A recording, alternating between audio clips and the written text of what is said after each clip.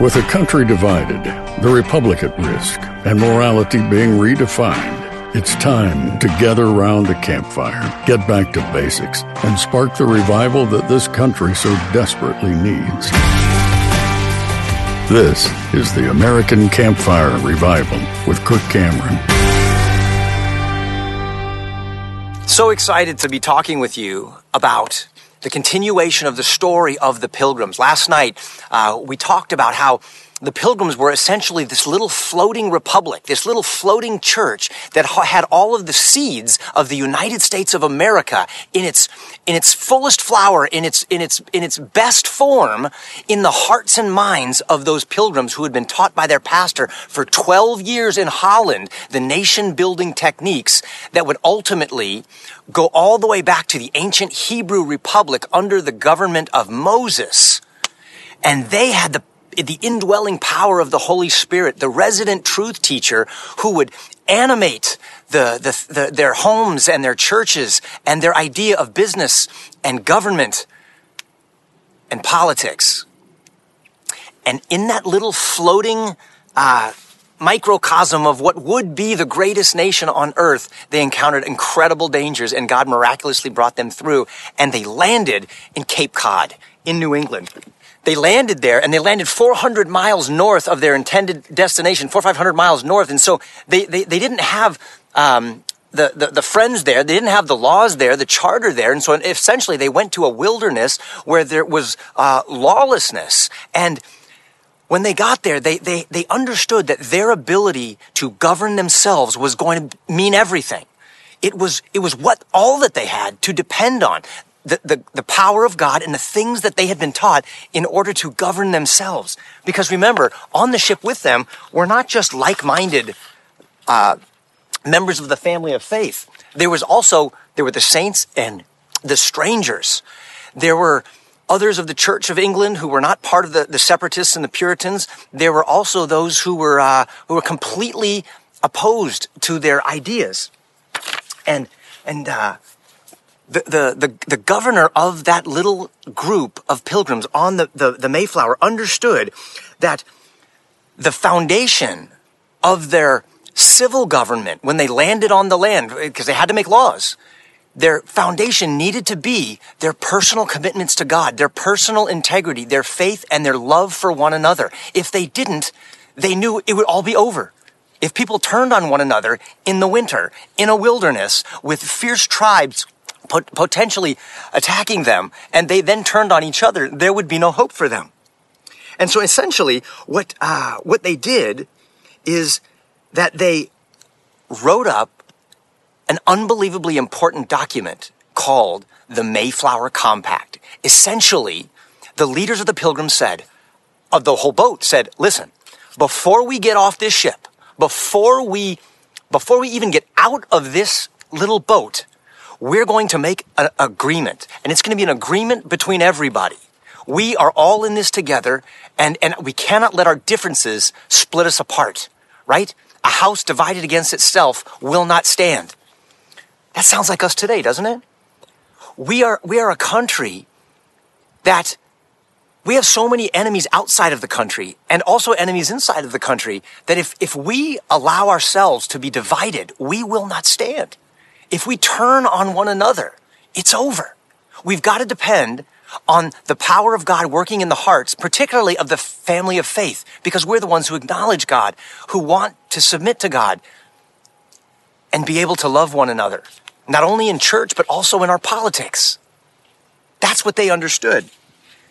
So check this out. I'm going to read to you from the American Covenant book a copy of the Mayflower Compact.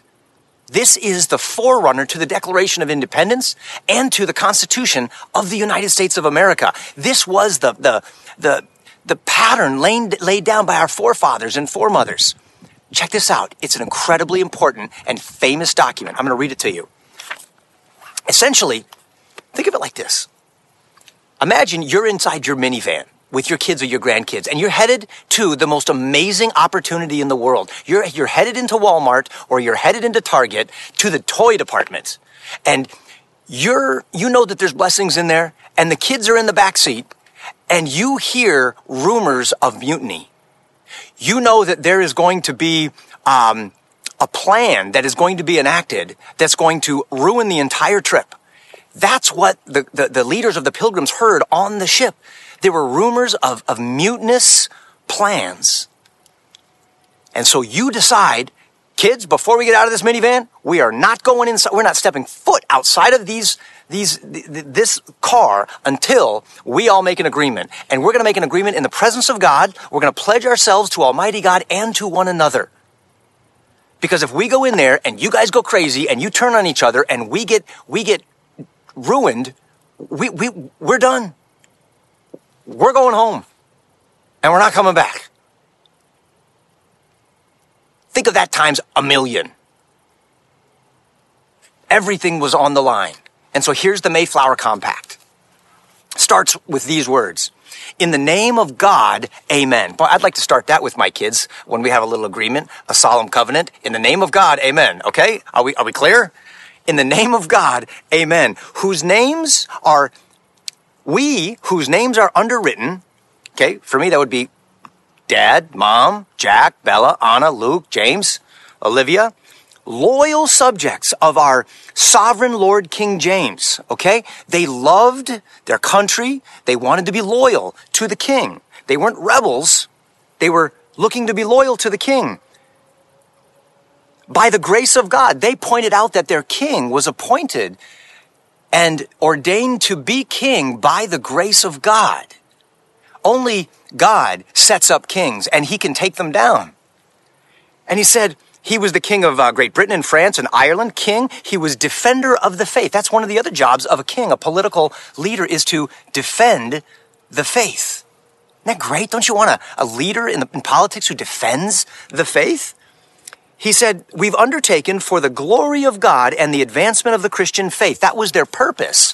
It was for the glory of God and the advancement of the Christian faith and honor of our king and country. They weren't just religious people who didn't see themselves as vital and essential in the realm of politics. These were church people, members of the family of faith, who saw that they were absolutely essential to the political process. And they're going to explain a little bit of that right here. This is a voyage to plant the first colony in the northern parts of Virginia. Remember, they were going to Virginia, not up to Plymouth and Cape Cod, but they were blown off course. We do solemnly and mutually, in the presence of God and one another, here's the word, covenant, and combine ourselves together into a civil body politic. In the presence of God, these group of faithful church members said, we are going to covenant. We are going to have a sacred bond between us and God and with one another into a political body. Hey guys, it's Kirk here. Did you know that another option to traditional insurance even exists out there? I get that it may come as a surprise since we're so conditioned to think traditional insurance is our only option, but that's simply not true. My family has been using Christian healthcare ministries over the last several years, and I cannot recommend them enough to other like-minded believers looking to do things differently than what we've been told to do. CHM is the faith-based alternative to insurance. And most importantly, with CHM, we know that our money is going to help other fellow Christians when they're in need. And this is how we like to steward our dollars when it comes to healthcare. Are you tired of your healthcare the same old way and want to do things the better way? I highly recommend you start by checking out CHM and see if this is an option that could work for your family's healthcare. It does for ours. It's not harder, but it's different in the best way. Learn more today by visiting chministries.org/Kirk Cameron. Again, that's chministries.org/Kirk Cameron. And you say, well, what kind of political body is that? Was that the Libertarian Party? Was that the Democratic Party, the Republican Party? Well, no. But they understood that laws had to be made. A government system had to be set up. I mean, what happens if somebody steals? What happens if somebody murders somebody? What happens if someone is taking advantage of somebody else? What are the laws going to be? And who's going to be our leaders? And how do we have checks and balances? We've got to figure all this stuff out. And they covenanted as they were going into this process for our better ordering and preserving and furtherance of the things we just talked about. The glory of God, the advancement of the Christian faith, the common good of all the people. And by virtue hereof, to enact and constitute and frame such just and equal laws. They wanted justice. They wanted equality for all the people. And they demonstrated that even for the Indians that they came in contact with. When one of them was abused by one of the Englishmen, and they actually put one of their Englishmen to death based on the testimony of two Native Americans. Justice they wanted, equality they wanted for all people. From time to time, as shall be thought most fitting and convenient for the general good of the colony, unto which we promise all due submission and obedience. These were not anarchists. These are men and women, moms and dads, who wanted to be known for being respectful, submissive, and obedient to the lawful leaders that they elected for the common good of all the people. These are great citizens. In witness whereof, we have hereunder subscribed our names at Cape Cod the 11th of November. How awesome is that?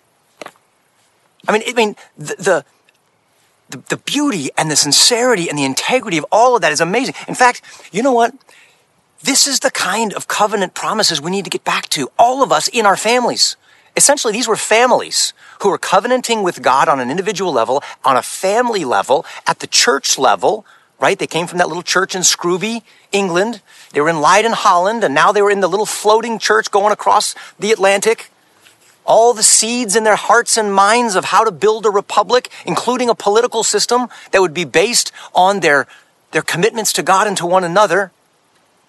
Justice and equality, love and compassion, self-sacrifice and self-government. That's what we need.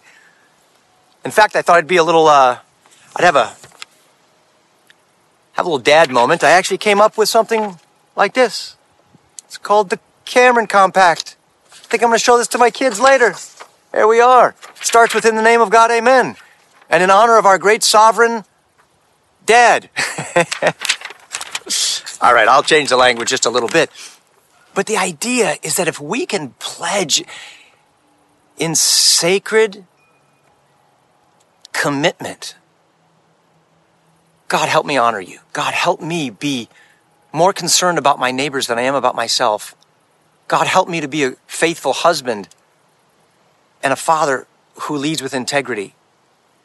Oh Lord, then I would be a happy man. Just be with me. Show me the way. Don't ever leave me. Stay near to me. And then show us, Lord, how to take care of school and church and government and our national defense and everything else. And this historian commented on this amazing document, the Mayflower Compact. His name is Professor Andrew McLaughlin. And he said, it is impossible to neglect the word covenant when you read that Mayflower Compact. It's all about the covenant. And he said, and to not see in the compact the change of a church covenant into the practical foundation of a self-governing community. The basis for a just and good political government system is a faith-based covenant that you make in your own heart with God and that you make with your family and your neighbors. That's the basis. That's the fountainhead of good, lasting, and universal blessings to everyone, both saint and stranger, as they called them. Both those in the family of faith, those that you know and those that you don't, and even those who disagree with you. You see, our country was built on this stuff. This is not the product of atheism or agnosticism or some French Enlightenment horse manure. This is biblical, Judeo-Christian, timeless, ancient truth. And it works. We live in the most amazing country in the whole world. And for 240 odd years, we have had a peaceful transition of government power. This nation is truly unique because of the principles it was based upon and because of the nature of our faith and the form of government that we have. And it's all rooted in trying to copy the pattern of heaven. And we find that blueprint in the Word of God. How exciting! And guess who signed the Mayflower Compact after they wrote it? Everybody unanimously signed, all of them. In fact, the Governor William Bradford later said about who signed, he said, all men who were well enough to sin signed it. That was their way of saying, everyone is a sinner. And all those who were well enough to sin signed the Mayflower Compact. And they unanimously agreed for one of the men to be the governor because he was such a good man and a kind man and a just man. That's the kind of leader I want to have in this country. That's the kind of leader I want to have in my state. That's the kind of leader I want to have in my city. That's the kind of leader I want to be in my home. Don't you? I love these nights together with you. Let's just ask God right now to just send down holy fire and ignite our hearts with a passion to get back to these covenants, to honor him with all of our hearts. Dear God, we're so in awe of your kindness, of your graciousness, and your patience with us. Lord, as students of the great teacher, Lord, as patients of the great physician, would you teach us, Lord, your ways? Would you heal us, Father, and wash away our sin and comfort us? Remind us of your nearness. And God, set our hearts on fire with a passion for the truth and courage to conquer our fears. Show us the way, Lord, with wisdom and grace. In Jesus' name, amen. May the Lord bless you and keep you. May the Lord make his face to shine upon you. May the Lord lift up his countenance upon you and give you peace. Thank you for listening to the American Campfire Revival Podcast. Be sure to subscribe so you don't miss a single episode. If you'd like to learn more and join the movement, visit kirkcameron.com.